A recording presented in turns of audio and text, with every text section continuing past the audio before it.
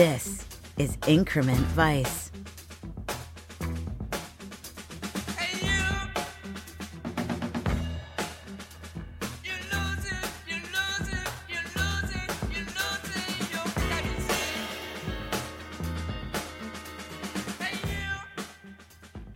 The podcast that explores Paul Thomas Anderson's inherent vice, one scene at a time, with your host, Travis Woods.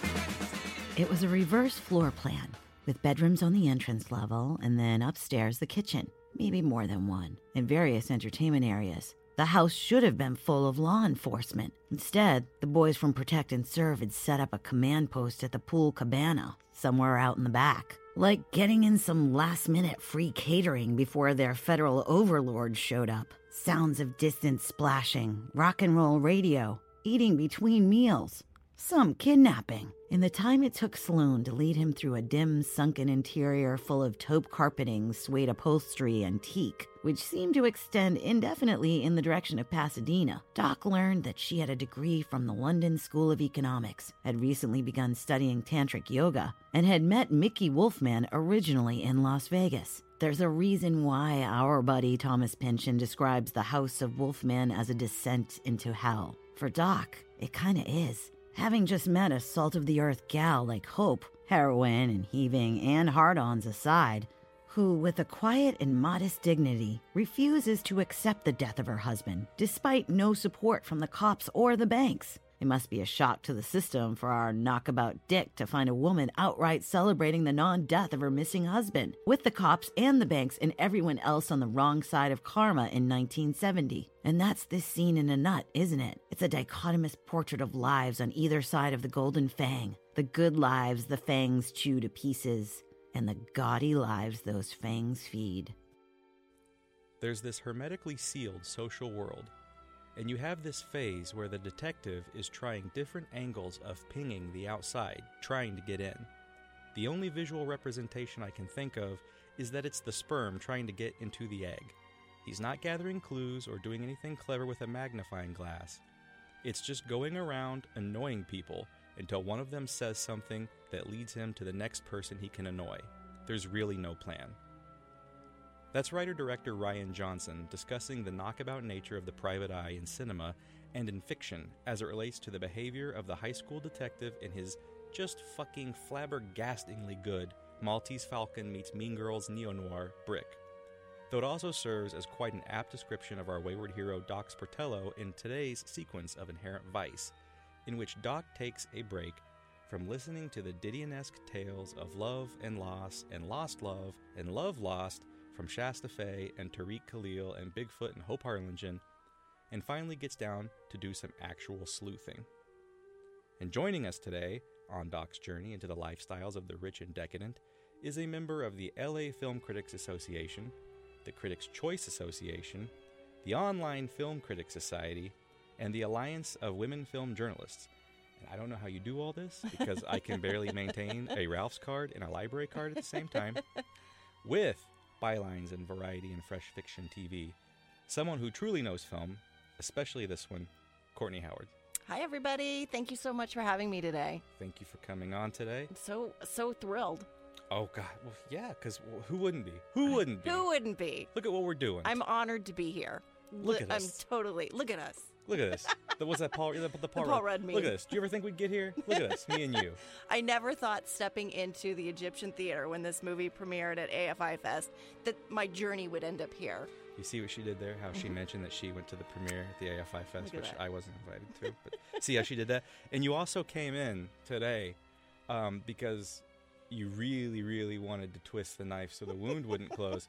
You came in today with the gorgeous, absolutely gorgeous press booklet from that premiere screening. Absolutely gorgeous. And I'm staring at it. I can't even make eye contact with you because I just keep staring at the table we're sitting at and looking at how gorgeous it is with that beautiful neon font. I just brought my little, my Pynchon book. I still love the Pynchon book, though. Yeah. I'll trade you. I have the paperback at home. But this one is signed by every guest on Increment Vice, Get some of which haven't even been on air yet, some of whom are now Academy Award nominees. Interesting. I'll trade you. Ooh, I'll have to look through that later. Okay. God. I wish I had grabbed, I was telling you earlier, but I wish I grabbed more of these booklets because they just had a huge table of them and I just didn't think ahead of like, hey, maybe these are going to be worth something someday. And then here we are. Your Doper ZSP didn't kick in. You didn't think, hey, you know what?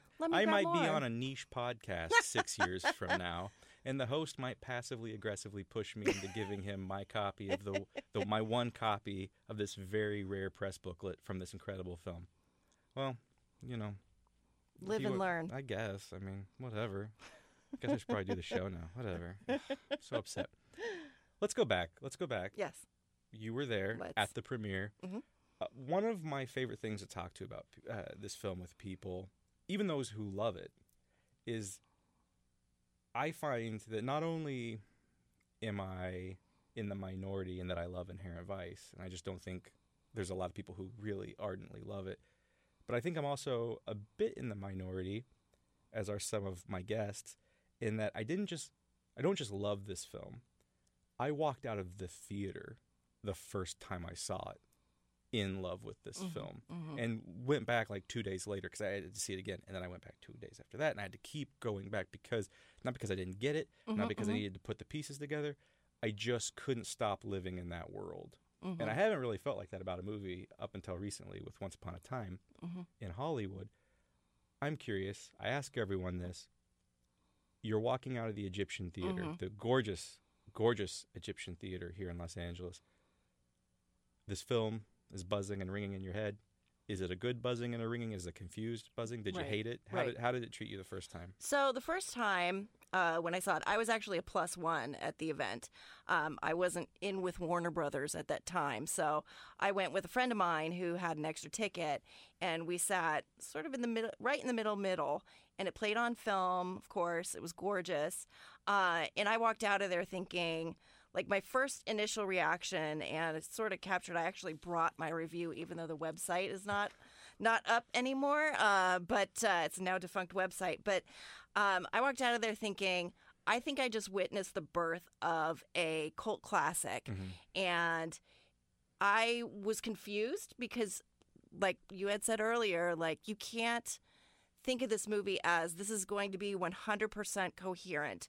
It talks about so many things, and I was thinking, like, okay, not everything connects, but that's okay that not everything connects. Like, we're witnessing the story through somebody with not the clearest of heads. So I liked it, but I wasn't in love with it.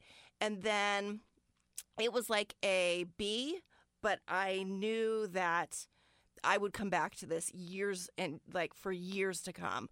I knew I'd watch it like every few years and sort of take more away from it. So, and I have done that. I haven't done it a lot, like as much as, say, Heat or something like that. But I have come back to it every now and then, and it hits me in different ways each time that I think all movies do, but especially this film. And I love all the characters in it. This cast is like stacked with such tremendous actors. I didn't realize until maybe like 2 years ago that Hong Chow was in this. Hong Chow steals every scene she's in. This was her first film. I believe this was her first film. And I think one of the questions that so many people had staggering out of this film, in addition to what the fuck just did I see, was who's that? Who's Jade? Who was that?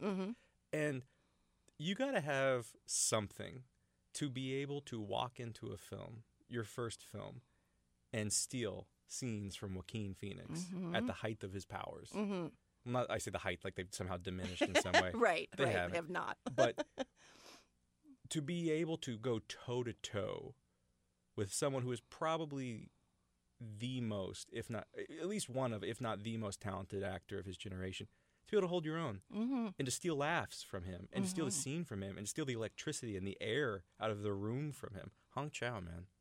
She's tremendous in this movie. And I think it showcases there are no small parts in this movie. It just feels like everybody has their moment. And I love this just cast of characters that Doc knows. Like, I've been in LA for 22 years, and I don't know as many people as he comes into contact with in the span of, like, what is this, 2 hours? Like, a little over 2 hours. So, like, a little more than 2 hours, maybe. And I remember thinking, it's a hard 2:30. 2:30. Like, I remember thinking, like, oh, that movie was kind of long. But now, by today's standards, I'm like, that movie is too short. I need a 4-hour cut of that movie. I'd watch 4 hours of that. I think you and me are the only two. But there are so many unreleased deleted scenes. You can catch clips of them when you're watching like a trailer or a TV spot. I'm like, well, where's that scene? I know, yeah. Oh, they filmed that scene? I went back and watched the trailer, and I was like, I don't remember that. I don't remember that. Where is that? So many alternate takes. There's a little 5-minute montage put together by PTA on the Blu-ray called "Everything in the Stream," which is a quote from the book, and it's a little montage of stuff that they cut. There's not a single full additional scene. It's just clips of the deleted scenes, and it breaks it's beautiful and it's haunting. It's really kind of fascinating, and Manson obsessed a little bit, and just, oh God, so good. And yet, that's it. That's all there is. Somewhere in PTA's garage, they're just canisters of film stock, I'm sure, of all these cut scenes, and you know. PTA, invite us to your house. And I mean, the risk there is I would pull a heist. And if my producer Blake is listening right now, former host of One Heat Minute, he and I would be supervising a heist, and we would steal those canisters, and they would be ours. I should go back a little bit more. Like a couple days before, actually it was like maybe 2 weeks before I was going to see the movie. Sometimes I like to read the book before I see the movie. Oh, you try to crack it? I tried to crack the book, and I got about 3 pages in, and I was like, wow, this is not... I don't think I can. I'm just going to let the movie speak to me. And I talked to another reporter who had gotten through the whole book, and I said, do you think I should read this book before I see the movie? And he said, I don't think this book is for everyone. And so I let that intimidate me. The understatement of the I let it intimidate me, but should I go back and read the book, or... well, I mean, you're asking the wrong person, because the way he phrases his prose is huge, but you're asking the wrong person, because I'm going to recommend anything Inherent Vice related. You know, if there was an Inherent Vice brand of PCP, I would recommend it. Do it. I would say, hey, why not have a long weekend? PCP's going to open the door and kick you through it, as Puck Beaverton would say. Why not? Sure. Come on, what do we have to lose? It's going to be a hard year anyway. Why not? I enjoy the book a great deal. I like the book a great deal. I don't... There are some clarifications in the book. There are some things that are made a little bit more clear, including something in this scene that we're going to talk about later. There are a few bits. A great deal of what is more overtly explicated in the book has to do with the nature of Bigfoot. There's a lot more Bigfoot, and the nature of Bigfoot's tragedy, of what he lost and what's driving him and why. And it's made far more explicitly clear the first time you read the book, and I think this is something that takes you multiple viewings of the film to catch on. The book, Bigfoot is quietly pulling a lot of strings to arrange Doc in the place that he ends up, so that he can kind of outsource Doc to perform this act of vengeance for him on behalf of his dead partner both in the LAPD, and given the wanton way he fillets bananas, we're going to assume his partner in life that his wife doesn't know about. There's a lot more of that. There's a lot of freewheeling jokes. Doc discovers the early version of the internet called ARPANET. And his first question is, can it find Shasta Fe? His second question is, does it know where I can score? There's a lot of that. And a little bit in keeping with some of the people we're going to talk about today, there's a nice little digression where he goes to Las Vegas to find Mickey Wolfman with the FBI on the Strip, and ends up crashing Puck Beaverton's wedding to Puck's former cellmate. Lots of fun stuff. The main difference, though, and this is something that people who've listened to the show, oh my God, they're going to be so sick of this because I always talk about it. The main difference is Inherent Vice, the novel, is written by a man close to the end of his life, looking back in anger and hurt at the betrayal of the dream and the betrayal of the decade and where things ended up. And the book uses the death of a relationship as a metaphor for that. PTA, for all his kind of wry, smirking romanticism, he inverts that. And the film is the story of a relationship and the death of a relationship and how you can't let that go and how all these people can't let go what they've lost, and uses the death of the 60s as a metaphor to bring that to bear. And so one is more focused on a decade and the damage done and the loss caused by it. The film is more, I think, a little bit more grand, a little bit more broad, a little bit more emotional. It's just about how the things we can't let go. And I always talk about how Magnolia, the question is, what can we forgive? Those who we love but have hurt us, what can we forgive? The film, I think, asks, when you love someone, what can you live without? How can you really live without someone if you love them? And what will you do to try to find them, try to bring them back? So that's a very Inherent Vice-esque, long-winded, rambling, Travis-esque answer. I think the book is good. I think it's great. I think it's worthwhile. I do not think it is a necessity if you love the film. Okay. But it does undergird a lot, and it does answer a lot, and there's a lot of... I find the book to be a lot... I think the book's a lot funnier, bitterly so, but I think the book is a lot funnier, whereas I think the film is suffused with a deeper melancholy because of that breakup energy and that sadness behind that. Right. Okay. Well, I feel completely intimidated. You're just going to get superficial readings from this scene that we're going to talk about today. Well, that's fine. You better leave. And I'll just talk to the audience directly. I did dig a little bit deeper into things that they talk about in the scene. So I brought some little bit of historical backstory with me. Yeah, let's get pretentious with this. Let's get weird with this, fun. right? It's fun. It's good anecdotes. That's what I love. Oh, well, hell. All right. So, you're one of the people that loved the movie. You liked it from the get-go. It was a B. You gave it a B. I gave it a B. Is it since still risen. a B? No, it's since risen. Where are we at? We're at solid A right now. Oh, we're at solid A. I was getting ready to kick you out, so I'm glad that... Okay, and it's good. changed, too, because when I went back and reread my review, I think I liked The Master more at the time, but now my order has changed. So this is top of the list PTA for me. This is Boogie Nights is like a perfect film. Sure. Perfect. And then this is right under that. Inherent Vice is more perfect, but whatever. Oh, okay, sure. okay. No, I get you. And, actually, I find this to be a really good companion film, Inherent Vice, with The Master. I think that they are companions because both films are about being in love with the person that's not right for you. PTA has said explicitly that Doc and Shasta's relationship, you have to imagine it that great PTA Valley drawl. I've heard him in so many interviews say, isn't it just kind of like, you got this old lady and she, she's bad for you, but you can't help thinking, who's she with? Where's she at? Who's she fucking? Is she thinking of me? Oh, man. And just... Yeah.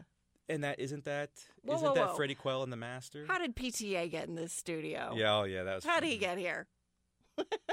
She's trying to charm me because I'm so angry and still staring at this press book. But yeah, you're welcome to pawn through it. I know it won't represent well. I don't even want to touch it because I'm not going to let it go. Podcast. I'm not going to let it go. If you put it in my hands, I'm just gonna slowly back away like I'm holding a baby. That said, yeah, The Master and the Inherent Vice I actually find they speak to each other very well. I think they're a great double feature, not only because they are so obscurantist, if that's a word, and so strange and obscure and obfuscated. But again, I think both films are like Freddie Quell and Master. I think Doc and Shasta are two people who shouldn't be together, but they so badly recognize in one another something that they need and that they want and they can't let go of. And that's probably one of the main reasons I keep coming back to this film. Is I think that is so rich and so haunting and so gorgeous and so real. And that's, oh boy, I'm going to get emotional. That's fine. You can get emotional around me. It's okay. Fan my face. My face for me. You're not crying. It's just raining on your face. That said, I like the movie just for how goofy Joaquin mixes it up in this movie. I love all of his physical comedy. He's like a little monkey. That's what PTA said. He's like a little monkey, a rag doll. You can toss him around. He'll do anything. Yeah.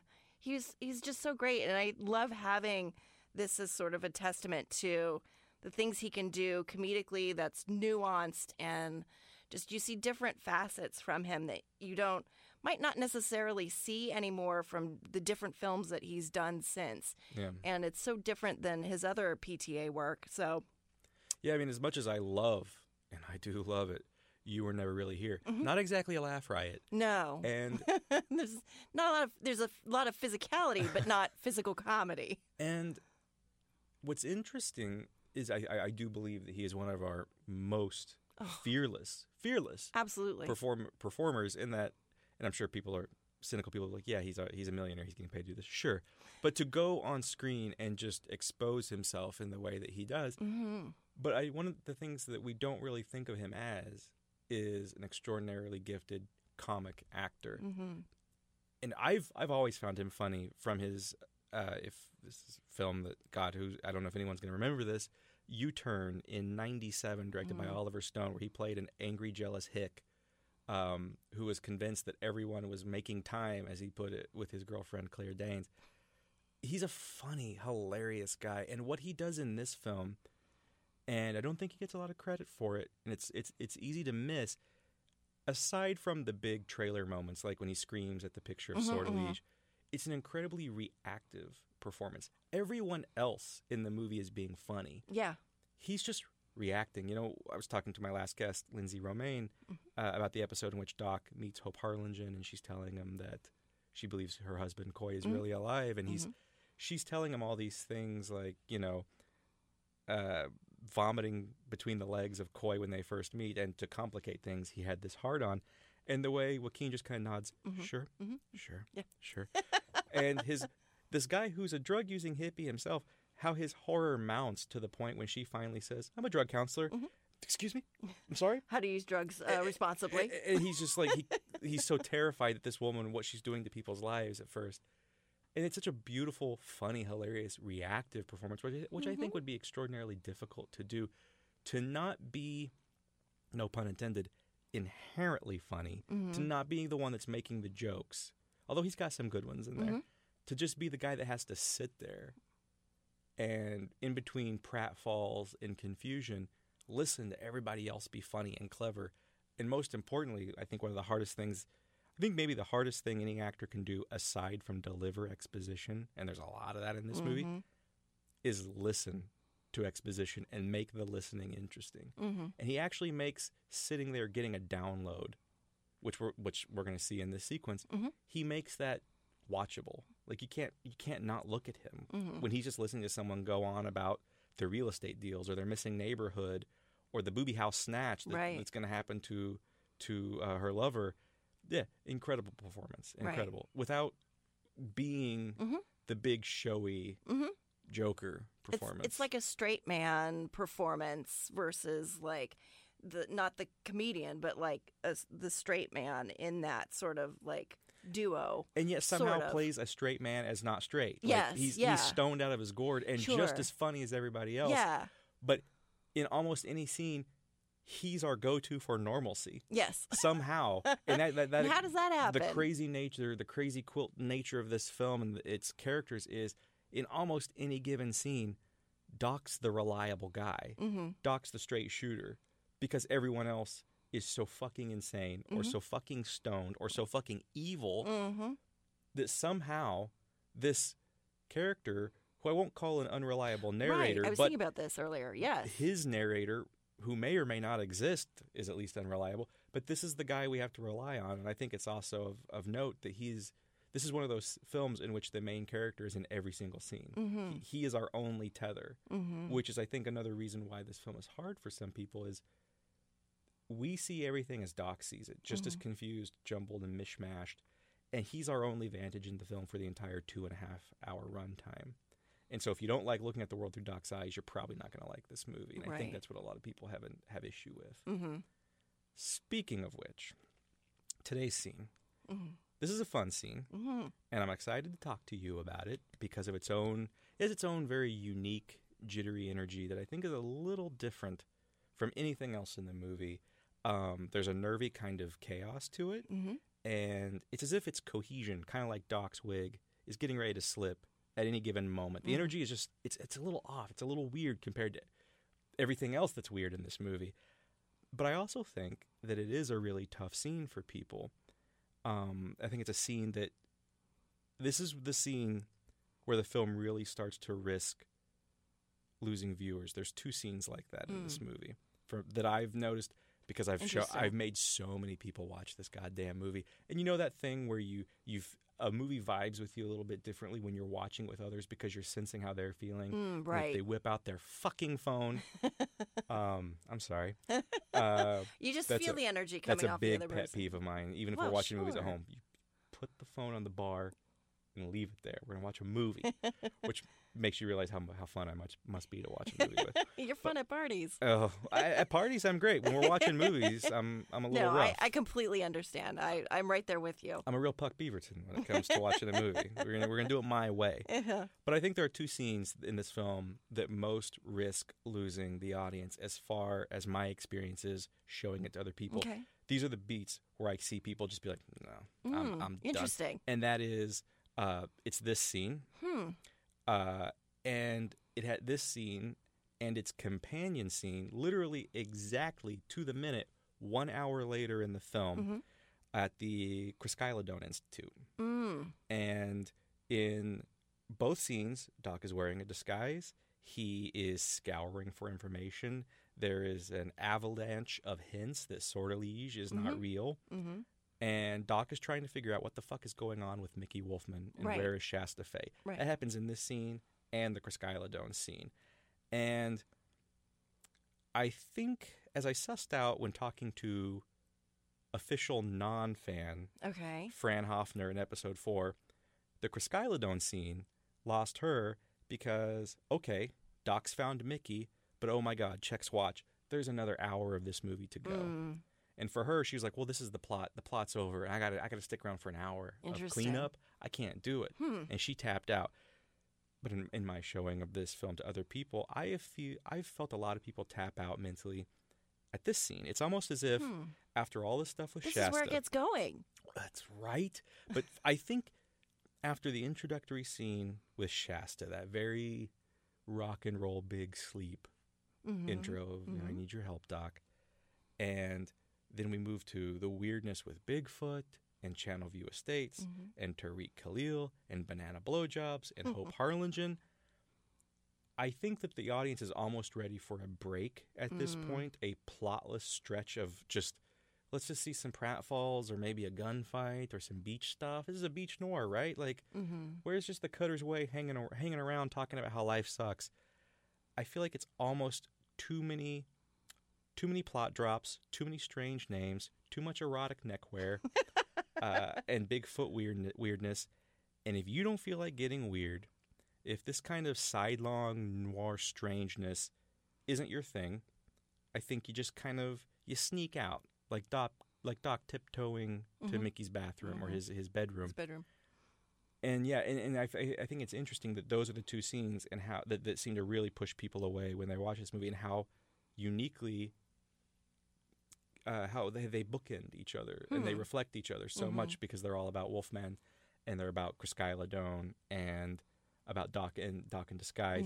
And yeah, I don't know if you've shown this to a lot of people, but these two scenes are where I always lose people. It's either this or Criskyladone. That's interesting. I've only shown it to my husband, but he checked out more at the midway point. Son of a bitch. I know. How am I still married to him? I don't know.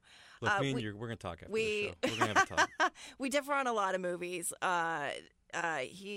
He's not quite a fan of as weird movies as I am, so I think maybe that's why this movie resonates so much with me. So he checked out more at the midway point, but I can see how people would sort of drift at those points, but I don't factor them in because I'm plugged in. I'm plugged in at both of those scenes, because at the mirror image to that scene, towards the end, I'm thinking, well, fuck, now what? Like, how are we going to, like, where do we go from here now that we have all this stuff? And that's when it really gets weird to me. That's where it just really, I'm just like, I don't know what the fuck is going on, but I am totally down with whatever it is. Like, take me on this journey. And then it just ends, and I'm going, what? it. Show it to me again. Yeah, and I love this scene because Yeah. I am an avowed noir and neo-noir fan. I was like, oh, we're finally Doc's doing the detective stuff. Mm-hmm. He's putting on his goofball disguise. Mm-hmm. He's infiltrating. And I don't want to go too deep into the scene until we watch it, but doing just all the detective stuff that rings my bell. Mm-hmm. And then, like you said, in the Criscylodone scene, literally just a straight hour-long stretch later, when we're like, oh, okay, the FBI worked with the Fang to do the booby house snatch on Mickey because he was giving away too much free land, and they didn't want to do that. We got to keep the hippies miserable and broke and homeless. And we need a figurehead on the strip. I was like, oh God, that's right. We still have an hour left to figure out where's Coy. Mm-hmm. What the hell is the Golden Fang? What is the Golden fuck's Fang? going on with Bigfoot? Yeah. Where and most importantly, the question that is at the center of Doc's heart: where's Shasta Faye? Mm-hmm. Right. And so yeah, oh boy, you and I, you and I, Courtney, you and I, you I'm and telling me. you. I'm not going to feel so bad now. Or actually, I'm going to feel worse now when I steal this press book when you look away. I think I'm going to have to give it to you. I No, really feel no, I like it's can't going to take have it. a better home with you. No, I can't take it. I I can't. really feel like my heart's into giving it to you. We'll Let's talk see after how the this show. goes. We'll see. Let's see because how this goes. I'm also a prickly man, and if you say one wrong thing, I will kick you out of the studio. So we'll see how. We'll let's get to the Pressure's end on. and see how bad I offend you between now and 5 hours from now when we actually wrap up this show. On that note, let's you and I take a breather. Mm-hmm. Let's look at the House Wolfman. The best. And let's return, and we're going to shoot the shit about it. Thank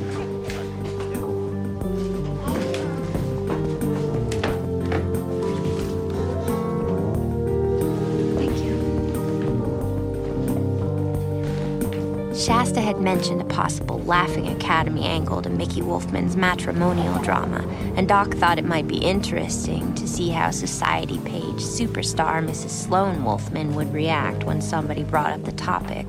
If Mickey was currently being held against his will in some private nut house, then Doc's immediate chore would be to try and find out which one. Do you like the lighting?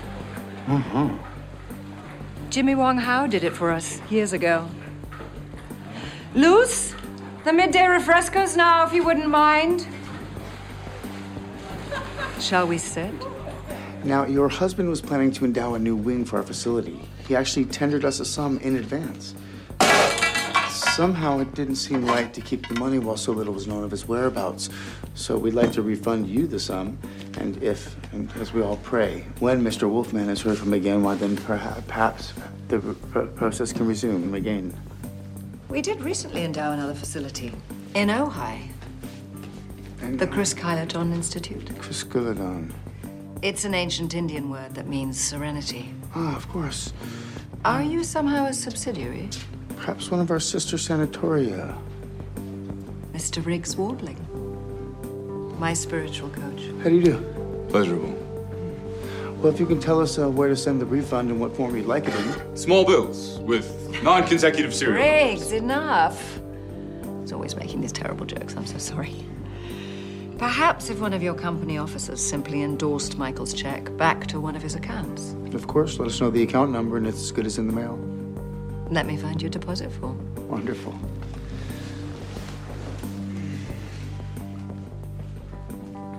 So this is Riggs, the spiritual advisor. And there's Sloane, maybe not so much English rose as English daffodil.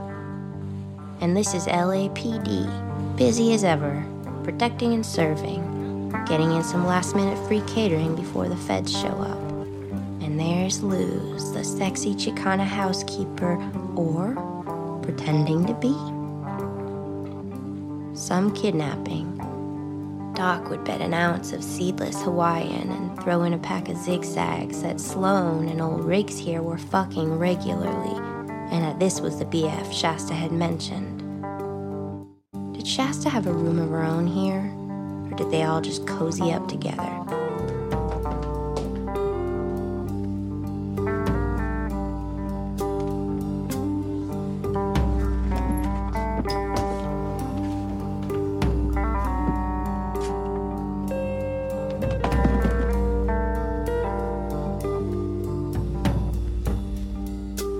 Oh, shit. I'm ticklish through it, baby. Oh, I like that. Keep looking. I'm in there somewhere. Mm-hmm. Yeah? Oh, Vicky. Oh, Roxy. Carol. Snow. Cute, huh? My tits aren't really that big, but I thought that counts. Now, did all you ladies pose for these? A guy over in North Hollywood does custom work. And what about that girl that's gone missing? Shasta? Yeah, she's in there someplace. You know, Mickey used to take me in the shower to fuck. And I never got to do anything on that groovy bed in there.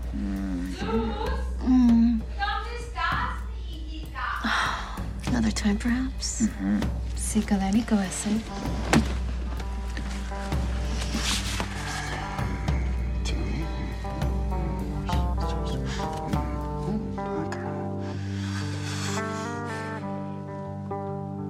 Bigfoot.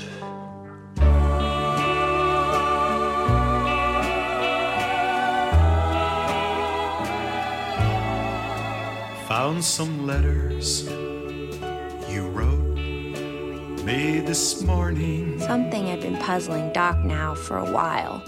Namely, what exactly the fuck was with Bigfoot here? We once knew. As much as he'd like to stay and chat, he had a lunch date to keep with part-time squeeze Deputy DA Penny Kimball. It was only because someone else had canceled that she was able to pencil him in. And Doc didn't want to fuck up her act, considering they were meeting in public. Okay, that was a lot of fun. I'm not going to tell the people listening how many times we had to pause to talk about that privately. That's right. Because we were having so much fun and we had to gossip. What is it? You said it. You said it best when we were done. How do you tune out? How do you tune out of that scene? during that scene? It's so great. It hits all of the notes that you would want to see in this movie. There's intrigue, there's mystery, there's sexiness, like from the men and women. There's silliness. Like, I feel like there's so much going on, and it's not overwhelmingly so. It doesn't. It's not overbearing. It's just this delivery of what gets the mystery going and what keeps you tethered to the movie. And I just don't know how you check out during that scene. I think it has a lot, as we were saying off air, I think it has a lot to do with, and I don't want to be that guy. It's like, well, the modern audience, You're right. But I think it has a lot to do with, by this scene, we've already had a pretty steady accretion of mystery beginnings. We have Shasta Faye showing up and saying, I need your help, Doc, and letting us know about the Wolfman Snatch, the potential Wolfman Snatch. Then we've got Tariq Khalil showing up and saying, well, a whole right. neighborhood is just gone now, and that's somehow connected to this real estate magnate that Shasta was talking about. Then we have this mysterious beating and murder of a character we've never heard of before at that real estate development where that neighborhood disappeared. And then we've got this guy named Bigfoot who's clearly off kilter and has a strange history, is introducing his own mystery into the film while not sucking off bananas, or when not sucking off bananas, rather. And then, on top of that, Shasta Faye disappears.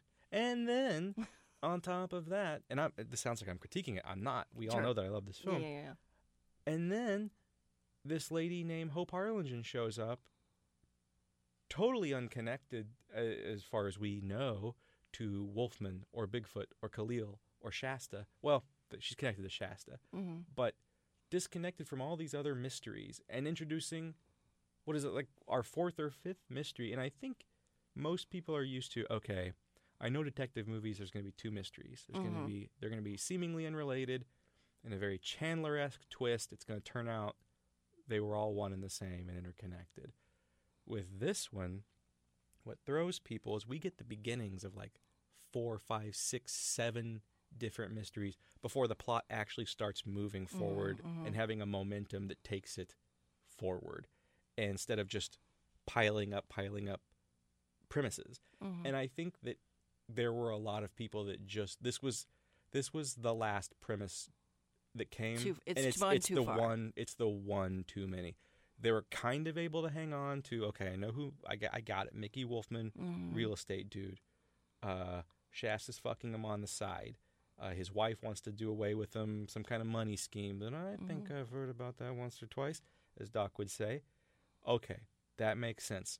There's a weird cop. He's maybe a bad guy. He's a heavy. Doesn't like Doc. He's going to make life difficult. Okay, I got that. And okay, here's the mystery that connects to the first mystery, and that's this missing neighborhood and Tariq Khalil and the dead biker. Okay, that's our movie. But then Hope shows up, and it's like, oh, what the fuck? Yeah. And then on top, but I think people are still kind of like, okay, okay, grasping so much. Three mysteries, okay, and then there's this, and it's just, wait, so what the hell is the deal with the housekeeper? And what are the LAPD is having a party? And but here's where I feel like here's where we're in the pocket of the movie. Sure, like, I mean, for believe me, I sound like I'm shitting on the film. God, sure. I think we all know that I love it, but yeah. I'm doing the thing that I've seen so many people do, where they're just like, hey, once they got to the millionaire house, man, I don't know. Yeah, it was just like, what is this? And I think it's the other thing about the movie is because it begins with this steady accretion of premisi, whatever the plural of that might be.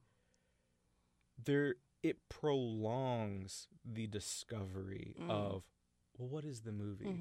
And I think that if there is one thing I can critique about a lot of, I think, modern film goers, it's that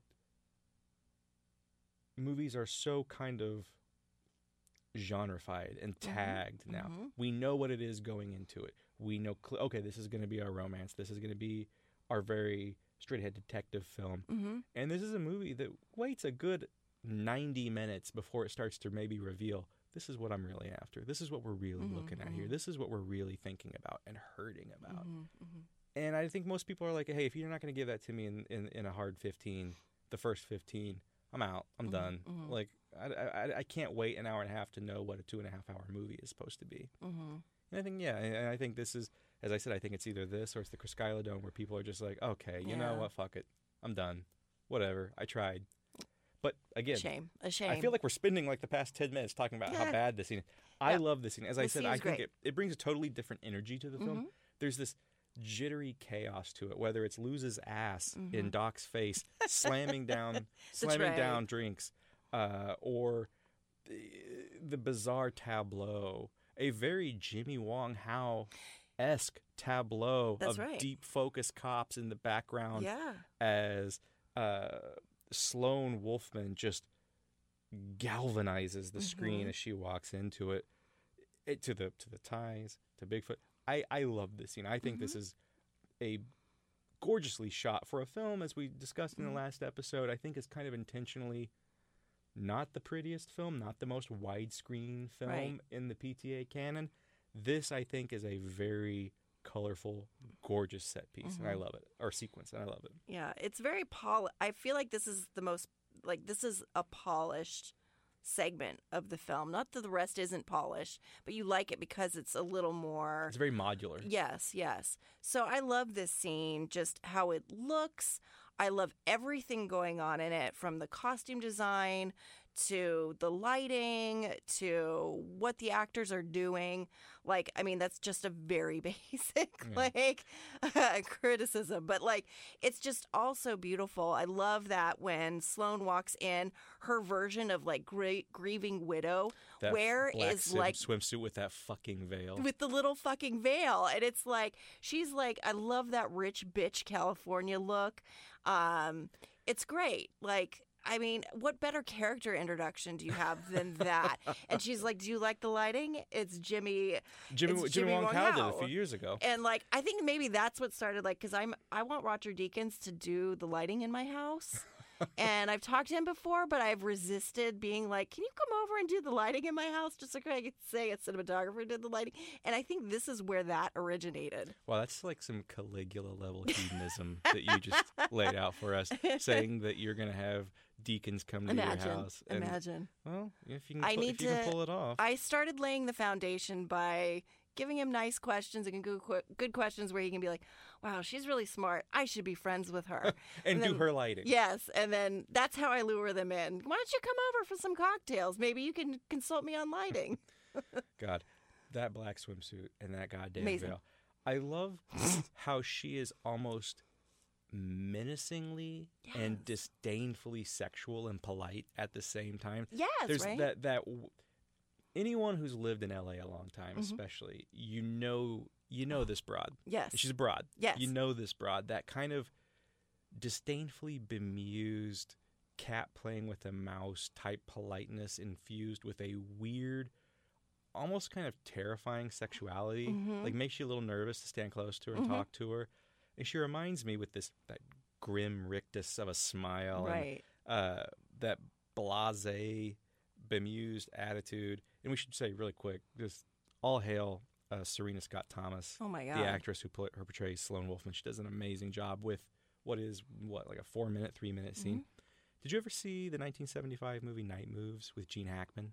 No, I didn't. Oh boy. Well, let's throw that on the list. All right, It's we're doing it. It's a great 70s broken-hearted detective film. Would be a wonderful double feature. Not quite as funny, but a wonderful double feature with this film. It's it hews far closer to Cutter's Way on the spectrum than Inherent Vice. But in that scene, there's a character. She's a rich mother who married a studio head, and she was maybe like fifth girl from the left on like Beach Party Bingo type movies, and she hires Gene Hackman's character Harry Moseley to find her daughter, played by Melanie Griffith, one of the earliest roles, and her daughter's missing, maybe even dead, and she spends the whole sequence of the great detective trope of the detective comes to the weird rich decadent house to figure out what's going on, and he's talking to her, and she's so threateningly sexual and like oozing, that's the right word, she's oozingly sexual, and like showing him pictures. This is my second husband, Tom Iverson, the bum. The only thing I got out of him was the new name. That's after I quit acting. And she's sitting there talking about herself. I was never that big, not really. There were a lot of me, studio premieres, studio romances, not much talent, but I got lucky and grabbed off one of the big guns, Irving Grassner, her first husband. And this feels very, very Sloane Wolfman-y to me. And I had to draw that line because when I see Sloane Wolfman, I see this woman, Arlene Iverson. And she had another good line in that movie. And she's like, are you the kind of detective who, once you get on a case, nothing can get you off it? Bribes, beatings, the allure of a woman. And Hackman kind of shrugs. He's like, that was in the old days before we had a union. And it just seems, it's a very Doc and Sloane-esque moment to me. So I just had to throw that out there. For any Knife Moves fans out there, I'm here with you. I see you. I see you. That said, something that I think is quite interesting about this scene is how counterposed it is to what preceded it. The scene that comes immediately before this is Doc in the Harlingen breakfast nook talking to Hope about her mystery. And in that last scene, we have a woman, Hope, who has been told her husband is in fact dead, and she refuses to believe it. And while fighting to find the truth without the help of the police, and in fact the police and even the banks seem to be working against her, she lives her life with a quiet dignity and, no pun intended, hope for a better future. In this scene, everything is the extreme opposite in that Absolutely. we have society page superstar Sloane Wolfman in this grotesque portrait of mourning for a husband who is not confirmed dead, Right. parading around as if he is, without confirmation, surrounded by a very helpful and happy LAPD with the banks on the phone, more than happy to accept any refunds on her husband's behalf. And it's a dichotomous portrait of lives on either side of Yes. the goal of what we are going to learn is the Golden Fang, the lives that the fangs chew to pieces, and the lives that those fangs feed. And the Sloane Wolfman is definitely in the latter camp. And I think that that's something I have seen this movie a million times. I don't think that ever would have occurred to me until I watched it at a very piece by piece by piece Mm-hmm. way as I'm doing now, and seeing these two scenes back to back, going, oh yeah, they're talking to each other. Right. It's the good guys and the bad guys. Mm-hmm. Yeah.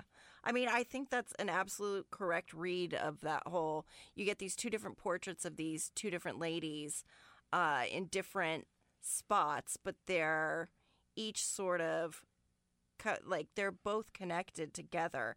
And I think that's a very interesting read. I hadn't thought of that before, but now that you say it, it's like completely true. But yeah, I mean, the Sloane character, she goes very grotesque and overboard. Again, with that swimsuit and that the hairnet over her hair, like she is a widow in grief when her husband isn't. There's no dead body, and in fact, she knows he's not dead because she was in on the snatch. Sure. And I love that.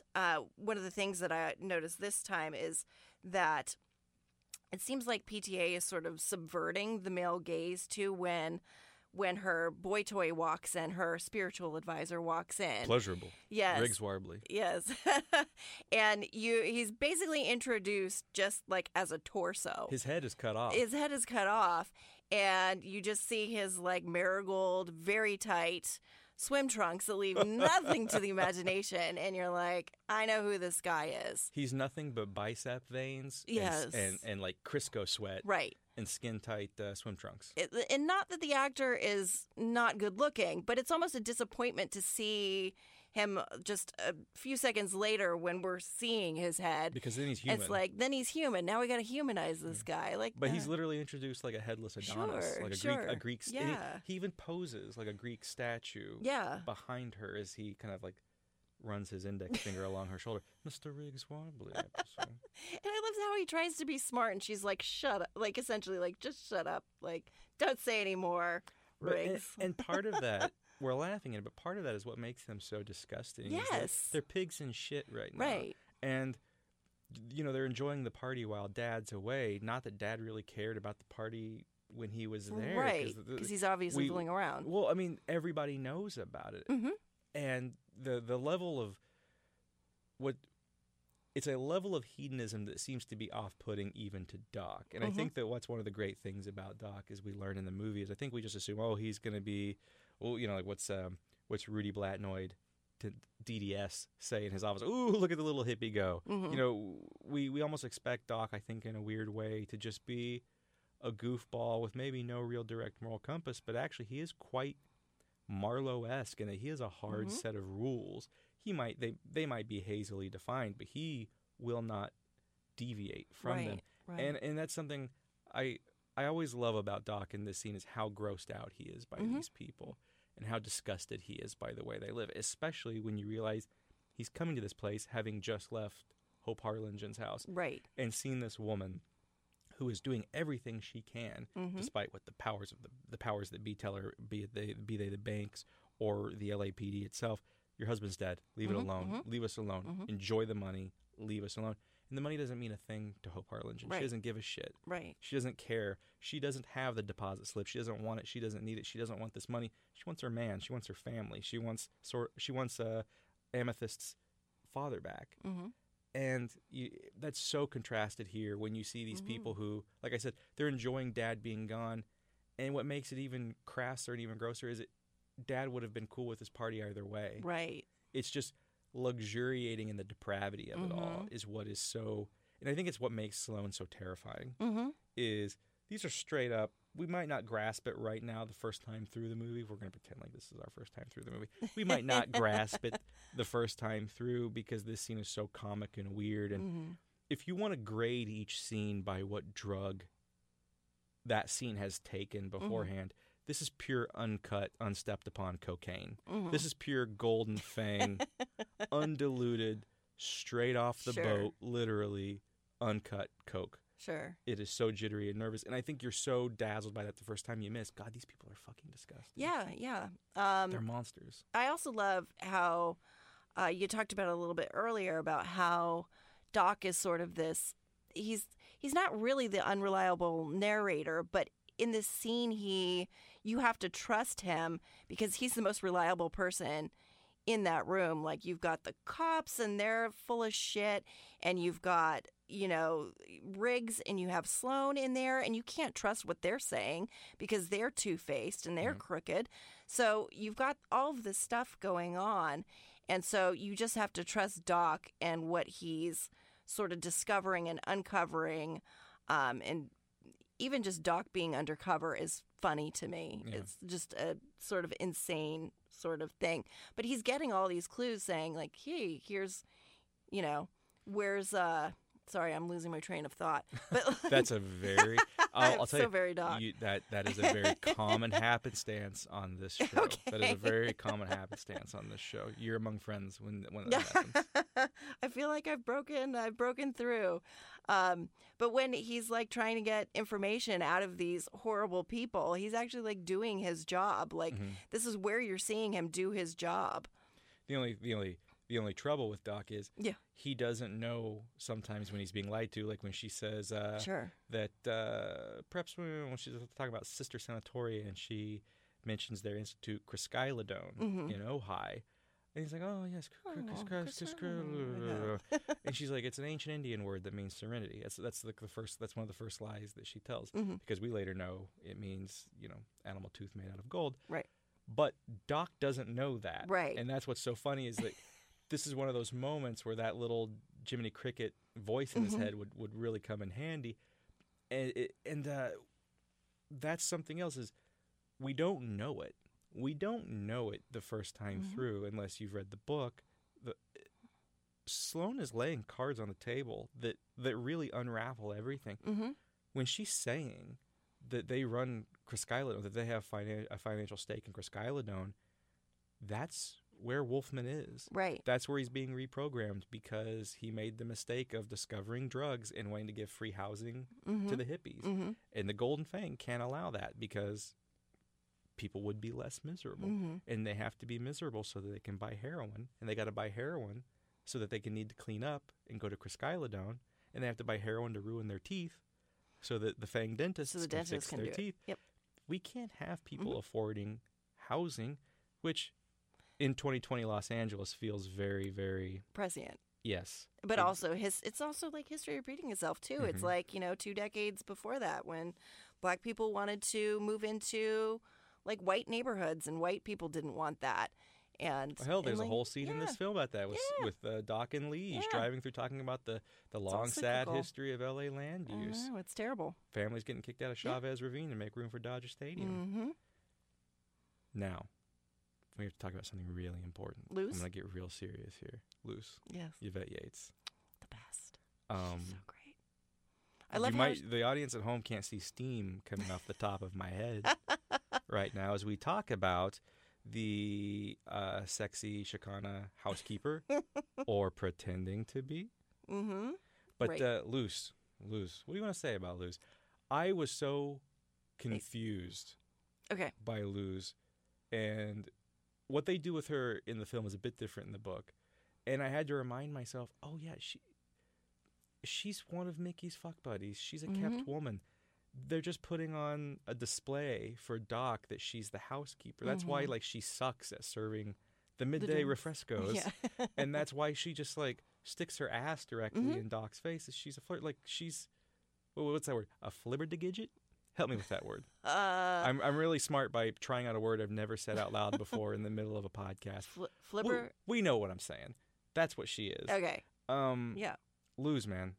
Just her slamming around and just maintaining the general chaos, upping the general chaos of the scene. I love Luce. Yes, I love Luce too. I think she's a wonderful character. I love just her introduction of when she even lets him into the and house. Just slams that big black door so hard and stomping off. Mad that she's the one that has to pretend to be the housekeeper. Right. She's sort of trapped in this role that she doesn't want to be in just to keep up appearances and sort of wait it out until her boyfriend gets home. And, and who knows? She doesn't even get a fuck in the bed. No. The big Luce. bed. She's always, she's a shower girl. She's relegated to the shower. That's right. But yeah, slamming down the drinks is great. Just like she just does not give a fuck.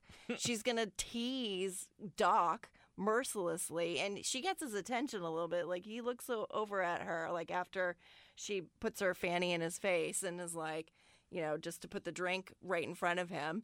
And I don't know, Luz is great. Well, I mean, I don't think we can blame Doc if a stranger is going to put basically sit on his head. You're Yes. gonna, I don't know how you grew up, but if someone does that to me, I'm going to take notice. And so I can't hold that against Doc, even though I want him to hold a torch for Shasta. I understand what he's going through in that moment. Yeah. Bless his heart. Aw. And Luz gives us, I think, a unique window into Doc's mind in that there's that great moment where he's trying to fool Sloane into believing he's here with a refund from a sister sanatorium, which I just love that phrase, to the Quisqueladon Institute. And so she's got to dig in Mickey's desk to find a checking account number and all this. And there's a bit where Doc just kind of leans back and is just looking at this, like, just look at this shit. The police out there. And Sortilege, her voice kicks in. This strange, phantasmic narrator who we never learn, is she real? Right. Is she a real person that's in that very Didion-esque way? She's telling us about all of this after the fact, and this is what Doc told her, and now she's telling us. Is this somehow Doper's ESP, and she's picking up on what Doc is sending her, and she's just sitting next to a Ouija board in her front yard telling someone what she's zoning in on? Is she not real at all? Is she Doc's, like I said, Jiminy Cricket? Is she his intuition? She's the one, her second scene, very first interaction with Doc when they're at Pipeline Pizza, and she's saying, change your hair, change your life. And he's like, well, how do I do it? She said, follow your intuition. That's one of the first instructions she gives him. Follow your intuition. Is that all she is? And I love that this is one of those scenes that muddies those waters vis-a-vis Luz, when he's looking around, like, here's Sloane, and this must be Riggs Warbley, and I'm pretty sure, or he's pretty sure they're fucking regularly. And then there's Luz, the sexy Chicana housewife. And then there's this beat where the music itself starts to warp like a record that's not quite flat enough. And and as Doc is looking at her and wondering, Sortilege starts to wonder, or pretending to be. And this, as the music slows down, it's as if she is Doc's memory because she might be Doc. And this is where I have to stop. This is one of those great moments in the show when Sortilege pops up, and I got to ask, for you, Courtney, is Sortilege real? I don't think she's real. I've never felt like she was a real person. I've always taken her as this sort of ethereal guide and a way to, how I've interpreted it, as a way to get Pynchon's voice and his prose into the movie, so you feel like you're like reading a book, I guess. But it's a way to sort of open that up. But I think she's great as a character because, like you said, she is sort of his Jiminy Cricket, his way of figuring things out. But I've never taken her to be, even though there is an actress cast as Sortilege, but like she's definitely just more of a voice that's, I don't think she's a real person, she's a presence, but she's not a person, if that makes sense. That's a Vice Like way of putting it. She's a presence, but not a person. Yeah, that's how I felt. I don't know if other people interpret that differently, but even the scene where, I think there's a scene a little bit later on where, or driving in the car, and she's sort of like in the car with him, sort of, maybe there's a scene where they're driving to Channelview Estates, relaxing and she's on in him, the car. right? Oh yeah, she's leaning back in the seat, and there's two bits in the film. There's the scene that's already happened when he's going to Channelview, and they're having that conversation about the long, sad history of LA land use. Yes. And the camera is shooting from her window into the car. They're talking. There's a cut to his window, and all of a sudden she's not in the car. Yes. And it looks to be in relatively the same neighborhood, so it doesn't look like he just dropped her off. Correct. That's what sort of gave it away to me. Yeah, as like because previous guest Jordan Harper came on and said, well, it could have just been a time cut. Like we're doing like a Truffaut-esque or Godard-esque jump cut. Interesting. But it's definitely up to interpretation. I, as someone who is obsessed about this film to a disturbing degree, I still have not quite made up my mind because I feel like I could make a very impassioned argument as to how she is real. Okay. But I also feel like I could make a really, really sharp ace argument as to why she's Doc. Mm-hmm. Or, conversely, I blurted it out earlier without ever having actually really considered this, that maybe this is all Doper's ESP. Doper's ESP, Doc. And that he is just wavelengthing all this shit to her, and she's documenting it for him. Mm-hmm. All that said, I will say that there is a very, very funny film critic and writer, Brianna Ziegler, who is going to be coming on later for a Sortilege-only scene, and she's going to dive into this. And I have decided that whatever she decides, I'm going to let be the official position of the show, because I cannot make up my mind. I can see it one of 3 or 4 or 5 or 10 ways because I have a sickness. My obsession with this film. Have you gone back and dived deep into, like, because I think people were doing press junkets and stuff at the time. If anybody have asked PTA to say, yeah, he's got a great answer for this. He's got a very PTA non-answer. It's about on the same level as when people would ask him, "Did you ever talk to Pynchon?" And he'd be like, come on, man, I can't talk about that. Or, sure. Or he'd talk, dodging a little. Yeah, he'd talk about how, hey, this guy spent his whole life trying to avoid that, and it'd be wrong of me to mention anything. Sure. So, yeah, he had something similarly obscure in that I believe, and I could be wrong, but future guest Mark Olson was interviewing him for the LA Times and specifically mentioned this weird thing that you've added that's not in the book. Sortilege is in the book, but she's a person in the book. Okay. There is no question. She is just a hippie chick buddy who used to be Doc's receptionist and is now just his pal.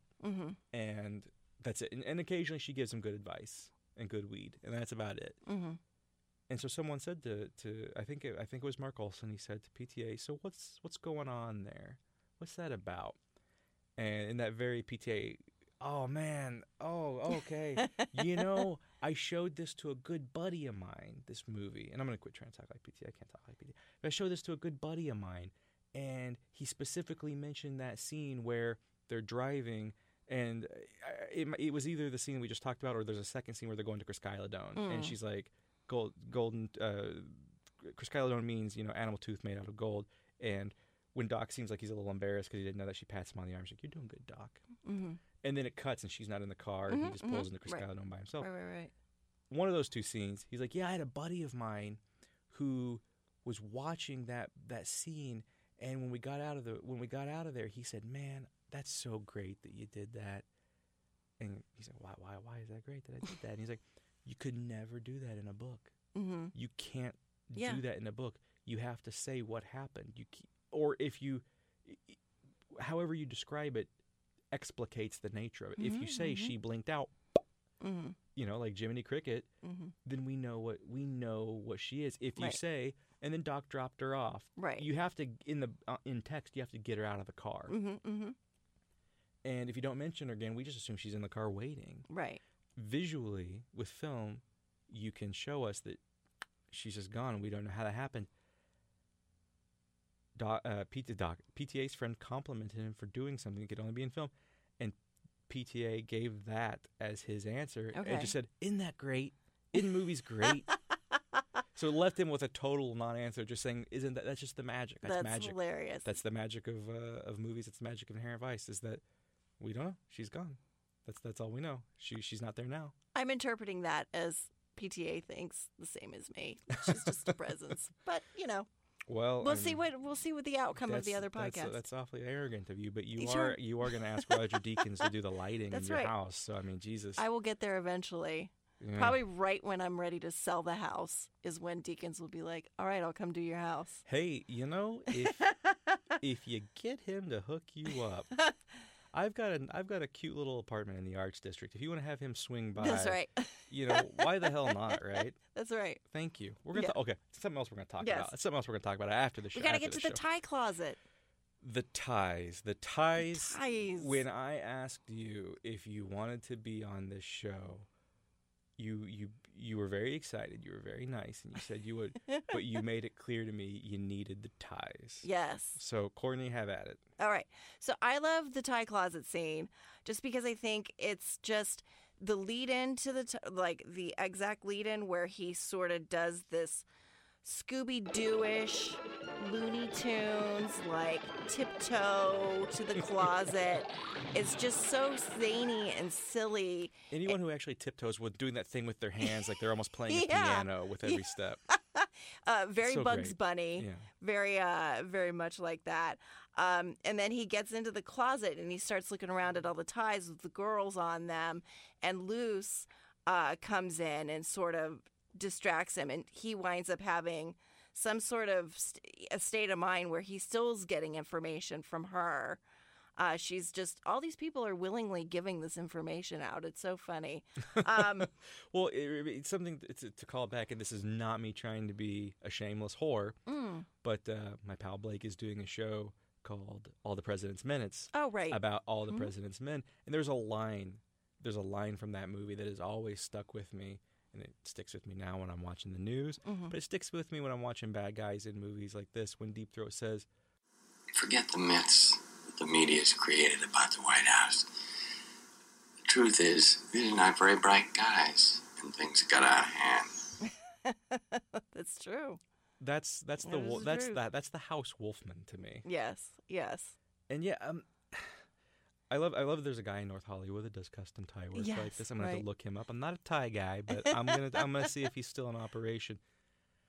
You feel the creepy, leering power of Mickey Wolfman in his goddamn tie closet. That's right. It's like these women are possessions to him. They're literally like on ties. Yeah. And he's like, I'm going to wear this girl around my around my neck today, and I'm going to have her all tied up. Like, she's like, these are his women, like his closet full of women. One thing that's not in the book, I wish it was, is maybe it says something about my psychology. I mean, clearly I think too much about this story in general, but I really started to meditate on, so what is this? Does he wear the tie if he's like slept with that person that morning, or is gonna? Yeah. Or is it like, this means this is announcing without me saying it who I'm gonna take out today? You know, there's to connect Wolfman to someone who I think is a little similar to Wolfman. You know, there's that story about when he's at Mar-a-Lago.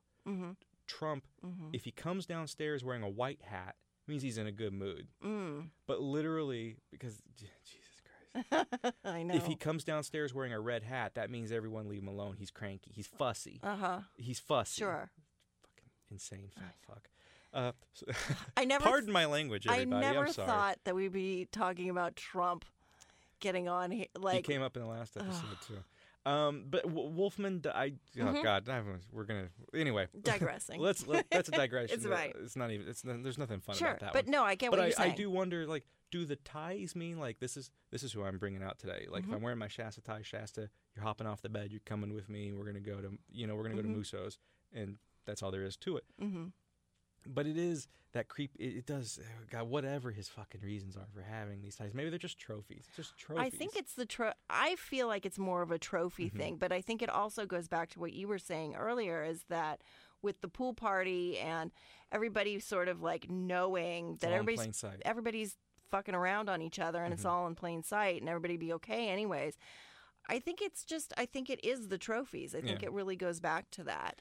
Well, clearly, I mean, the way he lords power over women, at least before whatever drug-inspired awakening that he had, that we never really see.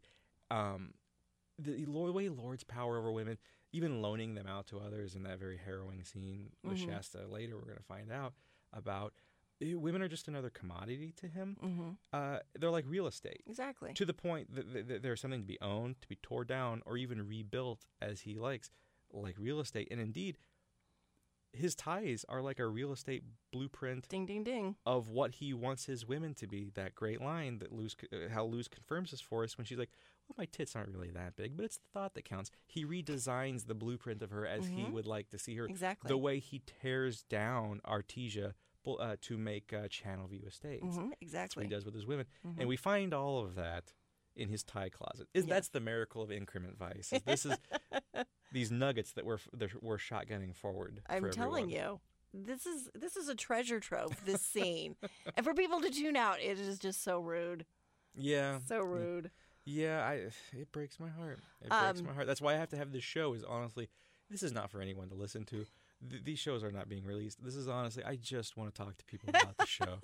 That's the secret horror that you're gonna learn. These are all for me. This is just for me to finally. Look, Mom, I got friends. They talk to me about the movie. Here, listen to all these podcasts. I need to talk to someone about this movie. It's been in my head for 6 years. The quick anecdote about the ties in the closet. I had talked to very, very, very briefly Mark Bridges. Tell people who that is. Who is the costume designer. Academy Award nominee for this film. That's right. And also a nominee for Joker, too, this year. It was at a Joker Q&A, and where this podcast was actually brought up by the moderator, Jim. And I went and sort of, quote-unquote, scrummed Mark Bridges after and told him, I'm going to be on this podcast, and my scene is the tie closet scene. And he laughed and said, the ties. And just basically, he said it took them a long time to find the right artist to paint those girls. Jesus Christ. Because of the way it sort of is in the book.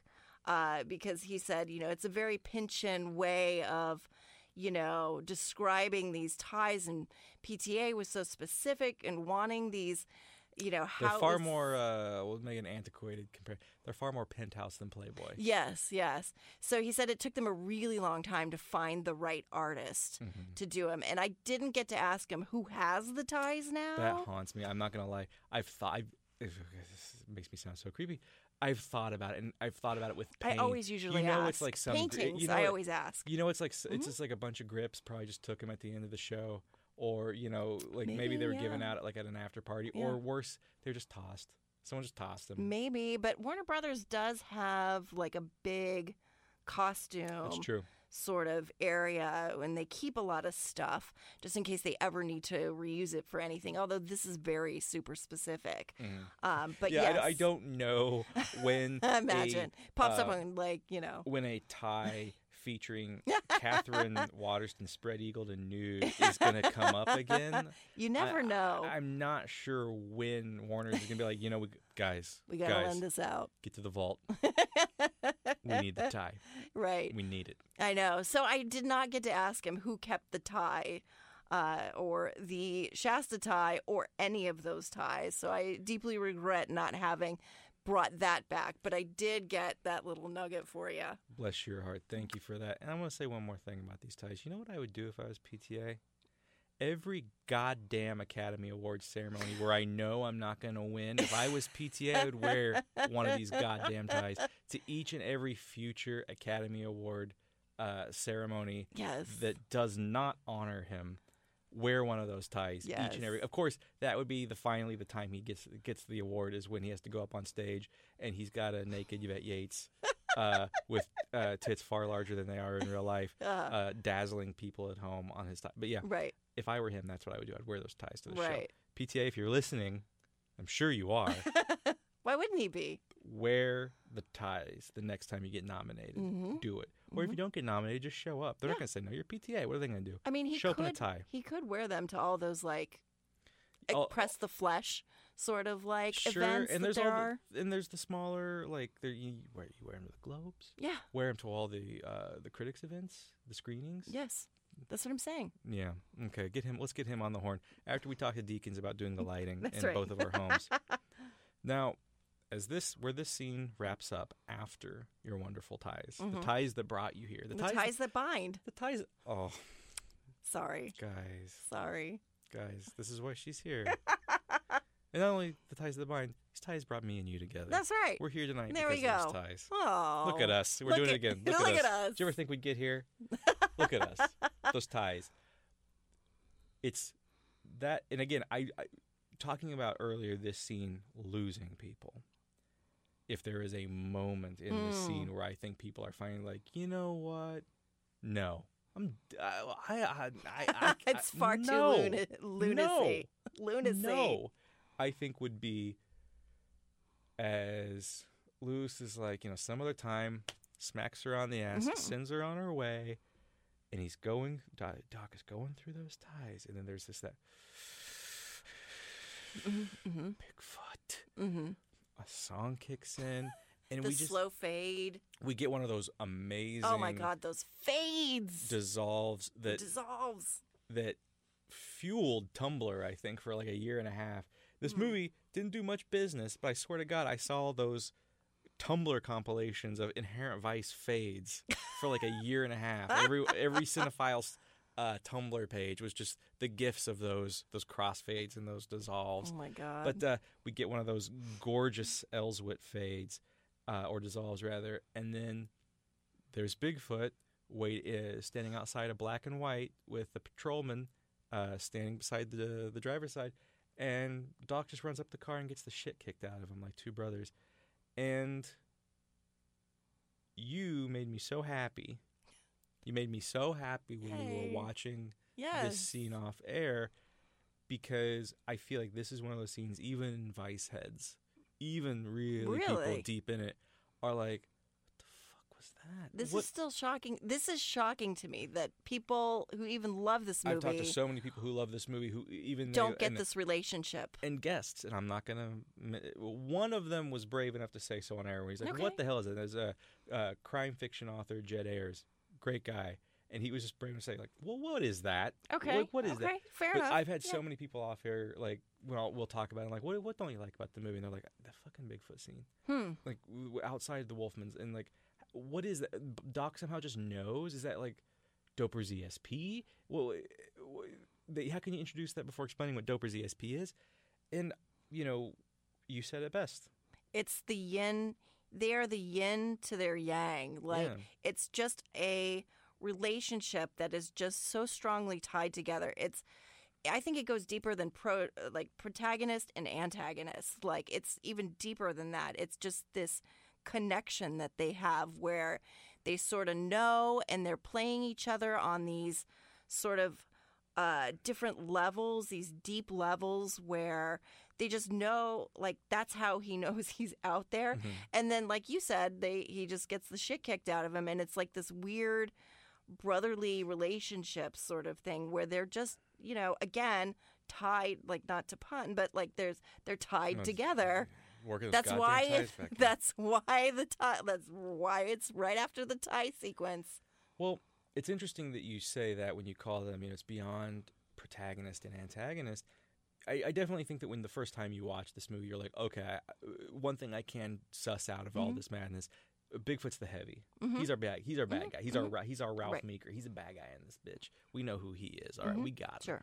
But then it turns. Well, I think sort of it morphs. Subsequent views. Sometimes it takes people like several subsequent views. But what's interesting is he's not an antagonist. No, he is a dual protagonist in that Doc is quite literally his avatar in the real world, making the move. As you're a former One Heat Minute alum, Doc is out there making the moves on the street that Bigfoot can't make. And one of the reasons why he can't make them, we were talking earlier about differences between the novel and the film, is how there are things explicated in the novel that are not made clear in the film. One of those happens to be this very scene. And we're going to get back to the weird Doper's ESP connection between these two. But if you notice, Bigfoot's not in his traditional car in this scene. Right. He's in a black and white. Right. And there is a patrolman that's just outside the driver's side waiting for him. There's a line in Sortilège's narration in the film in which Sortilège makes clear that Doc is wondering mainly what exactly the fuck was with Bigfoot here. And that goes further, without it being Sortilège, that goes further in the book to make clear that Doc is like, why the hell is Bigfoot being escorted by the LAPD? This is a guy who is famously partnerless after the death of Vincent Indelicato, his former partner. Why is he in a black and white? Why is this guy, this cop, this patrolman watching every move that Bigfoot is making? And it's a tiny hint, and it's one that I think even if you haven't read the book, even a lot of eagle-eyed, obsessive fans will miss. It's the first hint after the pool party that we've just watched, it's the first hint that the LAPD is in on all of this, and they are terrified about what Bigfoot is going to do. And he is under the fact that Bigfoot wants to go to the Wolfman residence. He is not allowed to go there alone. They have to keep an eye on him. The LAPD is as in on this snatch as the FBI are, and the FBI, we know they're going to benefit because the Fang is going to reprogram Wolfman, and the Fang will benefit by not having free housing for hippies. The FBI is going to benefit because they're going to have another white face on the Vegas Strip, like Howard Hughes. Howard Hughes was Italian. And so the LAPD, being an arm or a wing of the Fang, they have to keep an eye on Bigfoot. I mean, one of the reasons, that's something else we learned in the book, one of the reasons that his partner in Delicado was killed, his partner was making too much noise, too many complaints about this weirdness. Okay. And they are definitely not, they were not, in Delicado or Bigfoot were not in on the Fang shit. And so when they caught wind of it, and Delicado was outright killed. And we have to whip out our whiteboards now. Killed by Puck Beaverton, hired by Adrian Prussia, who was a hitter hired by the LAPD, right? Who was instructed by the Fang, right, to take out Vincent and Delicado for making too much noise. And so Bigfoot knows and it's a bit of cowardice and hypocrisy, but Bigfoot knows he cannot come at this directly anymore because they'll just assassinate him, which is why we have him as a dual or sub protagonist having to push Doc like a chess piece all over the table because he can't make these moves. The instant he starts sniffing around Wolfman too much, or Puck Beaverton or Adrian Prussia, he's going to get killed. And so, but to go deeper than that, and I promise I'm going to shut up soon. I promise. But to go deeper than that, the reason I think that Doc is able just to go Bigfoot is because they're the same guy. They're the exact same guy. Both are men longing for a decade that has passed. Bigfoot's the 50s, Doc is the 60s. Both of them are longing for someone that they love. That's right. Desperately. Well, we assume desperately, given how he manhandles that banana. But Doc is missing his partner, Shasta. Bigfoot's missing his partner, Vincent. They are two men who have lost both their generationally defining decade, right, and have lost the person that defines their life. And neither one can let go. The difference is that Bigfoot is curdled in a way that Doc has not. Right. But I think that they, in much the same way that Sortilege blinking out, you can only do that in a movie. I feel like this bit is a little bit of that, where it's just PTA saying to us cinematically, no, these guys, they're on the same wavelength. They're both just lost and hurting for what they've lost. Right. And yeah, that's all that is, or at least that's what this scene is to me. It's just that weird dopers ESP thing where they're vibing, like the kids say. They're vibing together in their shared pain because their shared pain is exactly the same. I think that's exactly correct. And so that's manifested by Doc just being able to go, Bigfoot. Yeah. Like, he's here. Yeah. He's here with me now. Sure. And then you get that great brotherly beatdown. And even if you don't understand it, can't you just be happy? Can't you just be happy that you get to see? And I love that we have the excuse to do this. I'm sure some people are sick of it. Bless Josh Brolin's heart. I love Josh Brolin. I love this movie. I love Doc. I love Shasta. I love everything in this movie. I love Bigfoot the most. I love Josh Brolin the most. And I love that any excuse I have to be able to work him into the conversation and his weird twisted take on like James Caan masculinity and how he finds the fissures and fractures in that and the melancholy in that and the inability to express all of this hurt that's inside of him because he's not supposed to. He's supposed to be he's Dragnet, right? You know, he's Jack Webb. He can't say these things. Yes.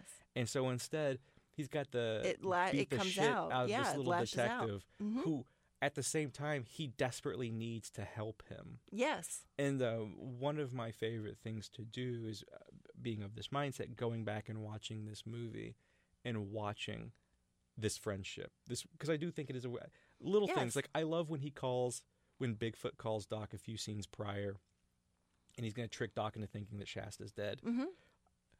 I just love, and we're going to go really into the woods here, how when Doc answers the phone, all Bigfoot has to say is, "Hey, it's me." Yeah.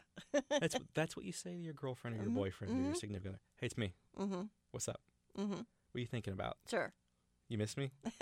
and I love that about, and I love how Bigfoot, or how Brolin gives Bigfoot that both, just that brokenhearted, your brokenhearted older brother that's kind of a dick to you, but he's now so heartbroken he's gonna kind of entertain you as your buddy, or as his buddy, because he's so sad and lonely.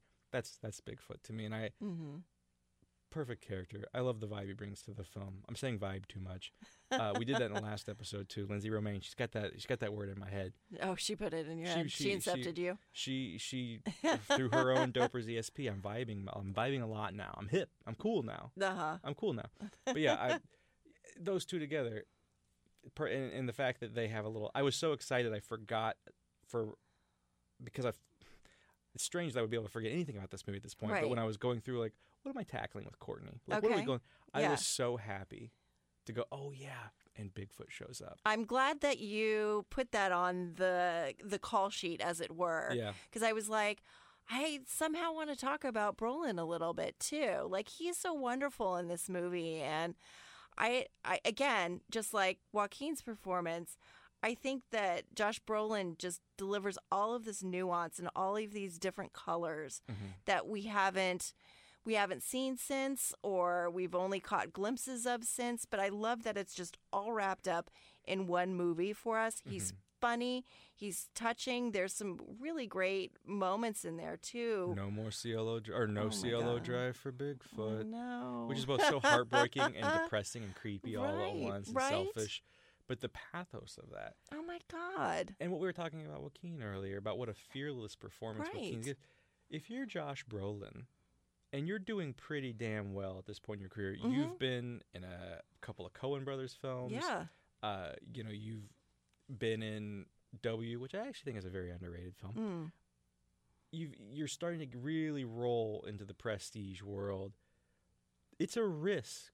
Yes. To your image.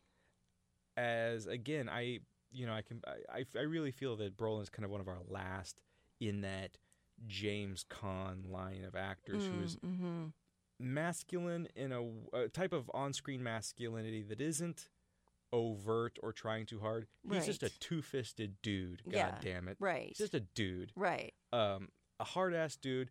He'd have your back if you got into a bar fight. Sure. He'd handle it. And to see him come at this performance and totally vivisect that kind of masculinity and that kind of, again, I bring this name up a lot, that kind of Ralph Meeker, all-American, he eats his steaks so rare they're still bleeding and mooing, that kind of masculinity, to take it down to where he does and really get into the broken, smog-choked engine that motors that. It's a fearless performance, as fearless as Joaquin's, if not more, because I feel like Brolin probably had more to lose as a leading man. We expect Joaquin to be weird. We expect him to be a little funky and junky, monkey. Brolin, we expect to be Brolin. We expect him to be cool. We expect him to be kind of taciturn and hard-edged. And I don't know about anyone else. I think of Brolin before this movie. I think of No Country for Old Men. Few words. Laconic a little bit. Yeah. Bitterly bemused. Yeah. And a hard ass. Jimmy Caan. Sure. Jimmy Caan. That's perfect. And to see him be, like I said, basically a heartbroken, mopey, self-obsessed, pouting Ralph Meeker. It's a revelation. Right. And I do believe, as I know we've said Hong Chau's amazing, and she is. And I know that we've said Joaquin Phoenix is amazing, and he is. And we got to say, we haven't been able to talk about her a lot because she's only really been in one scene thus far. Catherine Waterston gives... Oh, incredible. It is not a femme fatale. You can't be reductive and call it that. I compared it in episode 2 with Kim Morgan. I said that it's a far more nuanced performance, and it's a far sadder performance than you would expect. And the level of oh God, just the level of sadness and depression. And this is a woman who's been through some shit. And I compared her to Linda Darnell in Fallen Angel, if you've ever seen Fallen Angel, the Primiger movie. Mm-hmm. Like Darnell, with limited screen time, Waterston just gives us this.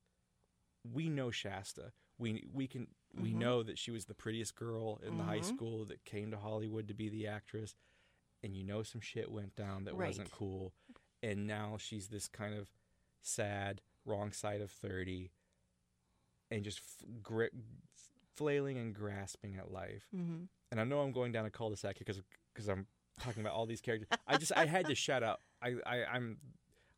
I would be remiss not to, and one of the only things about this show that bothers me is how little I've been able to talk about her yet. Okay. But, yes, very You'll wonderful. You'll get to some scenes, though. You'll get to a major scene. Christ, like 2 years from now. That's true. And I'm looking the spanking scene, you'll get to that. Yes. And there's a lot going on in that scene. There is. That's the one scene I can't quite get, figure out in my head. You're going to have to tune into the show. I know I am. I will. Tune in. I say tune in like it's so old. Sure. But yeah, I'm right there with you. I'm a little nervous about tackling that one. Yeah. I have thoughts, and I am going to be in very secure hands with the particular guest that's going to handle that one. Good. Fans of noir and studies of the deeper depths of what we call femme fatales, I think will be very excited by the guest on that episode. That said, my point being, she gives us a very great performance. As all these people, does. No one is better than Brolin in this movie to me. No one is better than Brolin. Yeah. I don't think anyone risks their career as much as Brolin does in this movie. I don't think anyone pushes themselves quite outside their what is expected of them than Brolin in this film. He's a marvel to watch, and I know that's there's so much more in this scene about ties and about Sloane and about Luz. I gotta say, Brolin, Bigfoot, the best. Right. I'm so glad that a little part of him got into this scene and got tagged into this sequence, because it is a go for broke performance. And like you said, it is a very risky thing that he does. We're used to Benicio del Toro's great in this movie too, but he's not. You've seen him do sort of similar stuff before where it's a little bit wacky. It's a little bit he's literally played a stoned lawyer to a stoned hero in another film. Right. So there's stuff that you've seen from other actors there, but Brolin just really, I think he really dug down incredibly deep to give this layered, very nuanced, very pathos-driven performance. And I think he's great. I think because as actors, even when you're in an ensemble, you don't want to eclipse your fellow actors in a scene. I think he brilliantly modulates, but I think that even within his scenes, Joaquin sort of lets him take. He's reactive, like we said earlier. He's reactive, so reactive. I don't know how you can go toe to toe with that banana. You can't with that banana. You gotta just you just gotta lean back and you gotta watch. As creepy as that sounds, sure. You gotta hang back and let Brolin just go at it. 44 bananas according to Brolin that day. Jesus. 44, which can be possible. That would kill a horse. Yeah. But as Increment Vice guest Mariah Gates tells us, though, that'll really keep you regular. That many bananas. That's health true. tip for those at home. If you're stopped up, 44 bananas and a car ride up to Chatsworth, go for it. That said, I have to say, this has been an absolute, and we've been pretty foul-mouthed in this episode. I think it's okay if I swore, right? Oh yeah, Jesus, I just gotta say, this has been a fucking delight. Oh, I'm Courtney. so glad. A fucking delight. I hope I didn't give my cards away too much. That I'm kind of a dumbass sometimes about things, but no, as I did say, you did kind of let it slip. This kind of Caligula level hedonism. Times are tight for some people, and you're over here trying to get deacons to do your lights. I don't know. Trying. I'm out here trying. But yeah, but since I can't get James Wong, how? Well, he's passed, so. Yeah. Deacons is definitely the moderate choice now to make. Yeah, go with Deacons. I think so. Or hey, Ellswood. That's true. Why not? What do you got to lose? He's photographed LA in completely different ways so many times before, so why not just come over to my house, Ellsworth, and just light it the way you want to? And I know we're stepping out the door. It's the end of the episode, but I got to say, Ellsworth 2014, I think he did Nightcrawler and this film same year, one digital, one film, but both such amazing expressionistic portraits of what LA is. Yes. One during the day, one at night. Although one of my absolute favorite Ellsworth shots of all time is at night in this film after Bigfoot. We'll get into it when we get to that episode, but the scene where Bigfoot and Doc are driving after Prussia's killed and Doc's kind of hanging on to the oh my God bar at the top of Bigfoot's car. That just looks like LA night so perfectly. That strange, that orange street lit, weird haze that LA has at night, where everything's just kind of ugly and orange. Everything looks like it's like I said Chatsworth earlier. Everything looks like it's in Chatsworth. It's kind of just that Poor 70. Chatsworth. No, you know. What if there's somebody listening from Chatsworth and we're bad mouthing their down? Well, they know what I'm talking but about. No, they do. There's that. They're like, we get it. There's that. It's a very 70s. Everything is orange, kind of like vibe again, and so captures what it is. He's in the making of this film. PTA said, "Oh my God, we were trying to end the episode 5 minutes, and here we are talking 5 minutes ago trying to end this episode." I just want to say, PTA says that one of the things he's always striven to do is shoot LA the way Robbie Mueller would shoot LA. And I don't know that anyone can get close to that, but I do think Ellsworth brings his own incredible beauty to bear in this film and gives us an amazing James Wong Howe impression at the top of this scene in the intro when we see Sloane come up with that deep focus cop pool party background, where supposedly rumor has it one of those cops is Thomas Pynchon. But I don't really. I don't know. Yeah, it's the rumor. It's the rumor. There's the guy that looks like young Pynchon. That's an actor in the Topanga Canyon house, walking around behind Coy and Doc when they're talking at the table. Okay, that's not Pynchon. But a lot. Interesting. Brolin has said that Pynchon was on the set, and this is a Brolin scene where Brolin was in attendance. And he said that no one knew Pynchon was there. He said he was in the background, but PTA pointed him out to Brolin. And there is a rumor that he is one of the cops eating barbecue by the pool. Interesting. Now I got to go back and watch it. We got to go back and watch it. We got to watch it. We got to watch it. Yeah. There's an excuse to end the episode now. Because me and you were going to go back and watch it. I'd also like to point out the fact that my Inherent Vice program keeps getting moved closer and closer to you. I see you doing it. Don't do this. This is yours. You got to keep it. I feel like it's got to go to somebody who also really appreciates it and was kind enough to have me on their show and talk about this movie. Is this you trying to get out of Deacons doing the lighting in my apartment? Well, I can't get you Deacons, but I will get you. That's so kind of you. I think you need this because I really feel like you'll treat it even better than I can. I feel like it's just going to be in a box in my house, and I can trot it out. But I feel like you will treat it with respect. Oh, that's so sweet of you. Thank you, Courtney. It's hey, really everyone listening has heard you do this, so you can't take backs. I know. I'm not going to. But I know if I Look ever how quickly need I met your kindness with suspicion. I know if I ever do need to reference it for anything, I can call you and just be like, come on the show again. Yeah. Come on the show again. Like, I'll let you take can you bring that again? Sure. So and then you can that needs to go to you. And when I bring it to you, you will come gliding out of your backyard. That's right. With this amazing. Do you like the lighting? That's right. Roger Deakins did it. Roger Deakins did it. Wonderful. Courtney, before we sign off, tell people where they can find your stuff. You can find me on Variety occasionally and freshfiction.tv. Great. And Twitter @LuluMaybell. You can follow me there. Get on that, everybody. Courtney, again, like I tried to do 30 minutes ago. Sorry. An hour ago, whatever it was when I was trying to sign off. This has been a fucking delight. Oh. And I don't say that just because this program has moved so much closer to me. This has been an absolute delight. I really enjoyed talking about this scene with you. Thank you so much for coming on. Again, thank you for having me. This is a pleasure. This is something I've wanted to do since seeing the movie. Oh. And since been like, I've got to find the people who like this movie because I know it's going to be. I knew it was going to be something. We're here. And look at us. Look at us. Hey, look at us. Look at us. Huh? Who would have thought? Not me.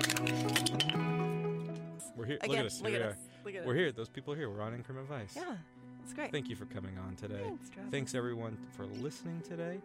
And I will see you all next time where myself and a very special guest are going to check the logbook to see how many joints we've had that day. Well, if ever there was a guest whose energy matched their scene, it sure was Courtney. And coming armed with a special gift didn't hurt either. You listening, future guests? Either way, it sure was nice to have someone like her to have our backs as we stared down the wide-open maw of the Golden Fang for the first time. Will we be so lucky next time when facing down an altogether different kind of ferocity in the form of Deputy D.A. Penny Kimball? We'll see what we can see next time on Increment Vice.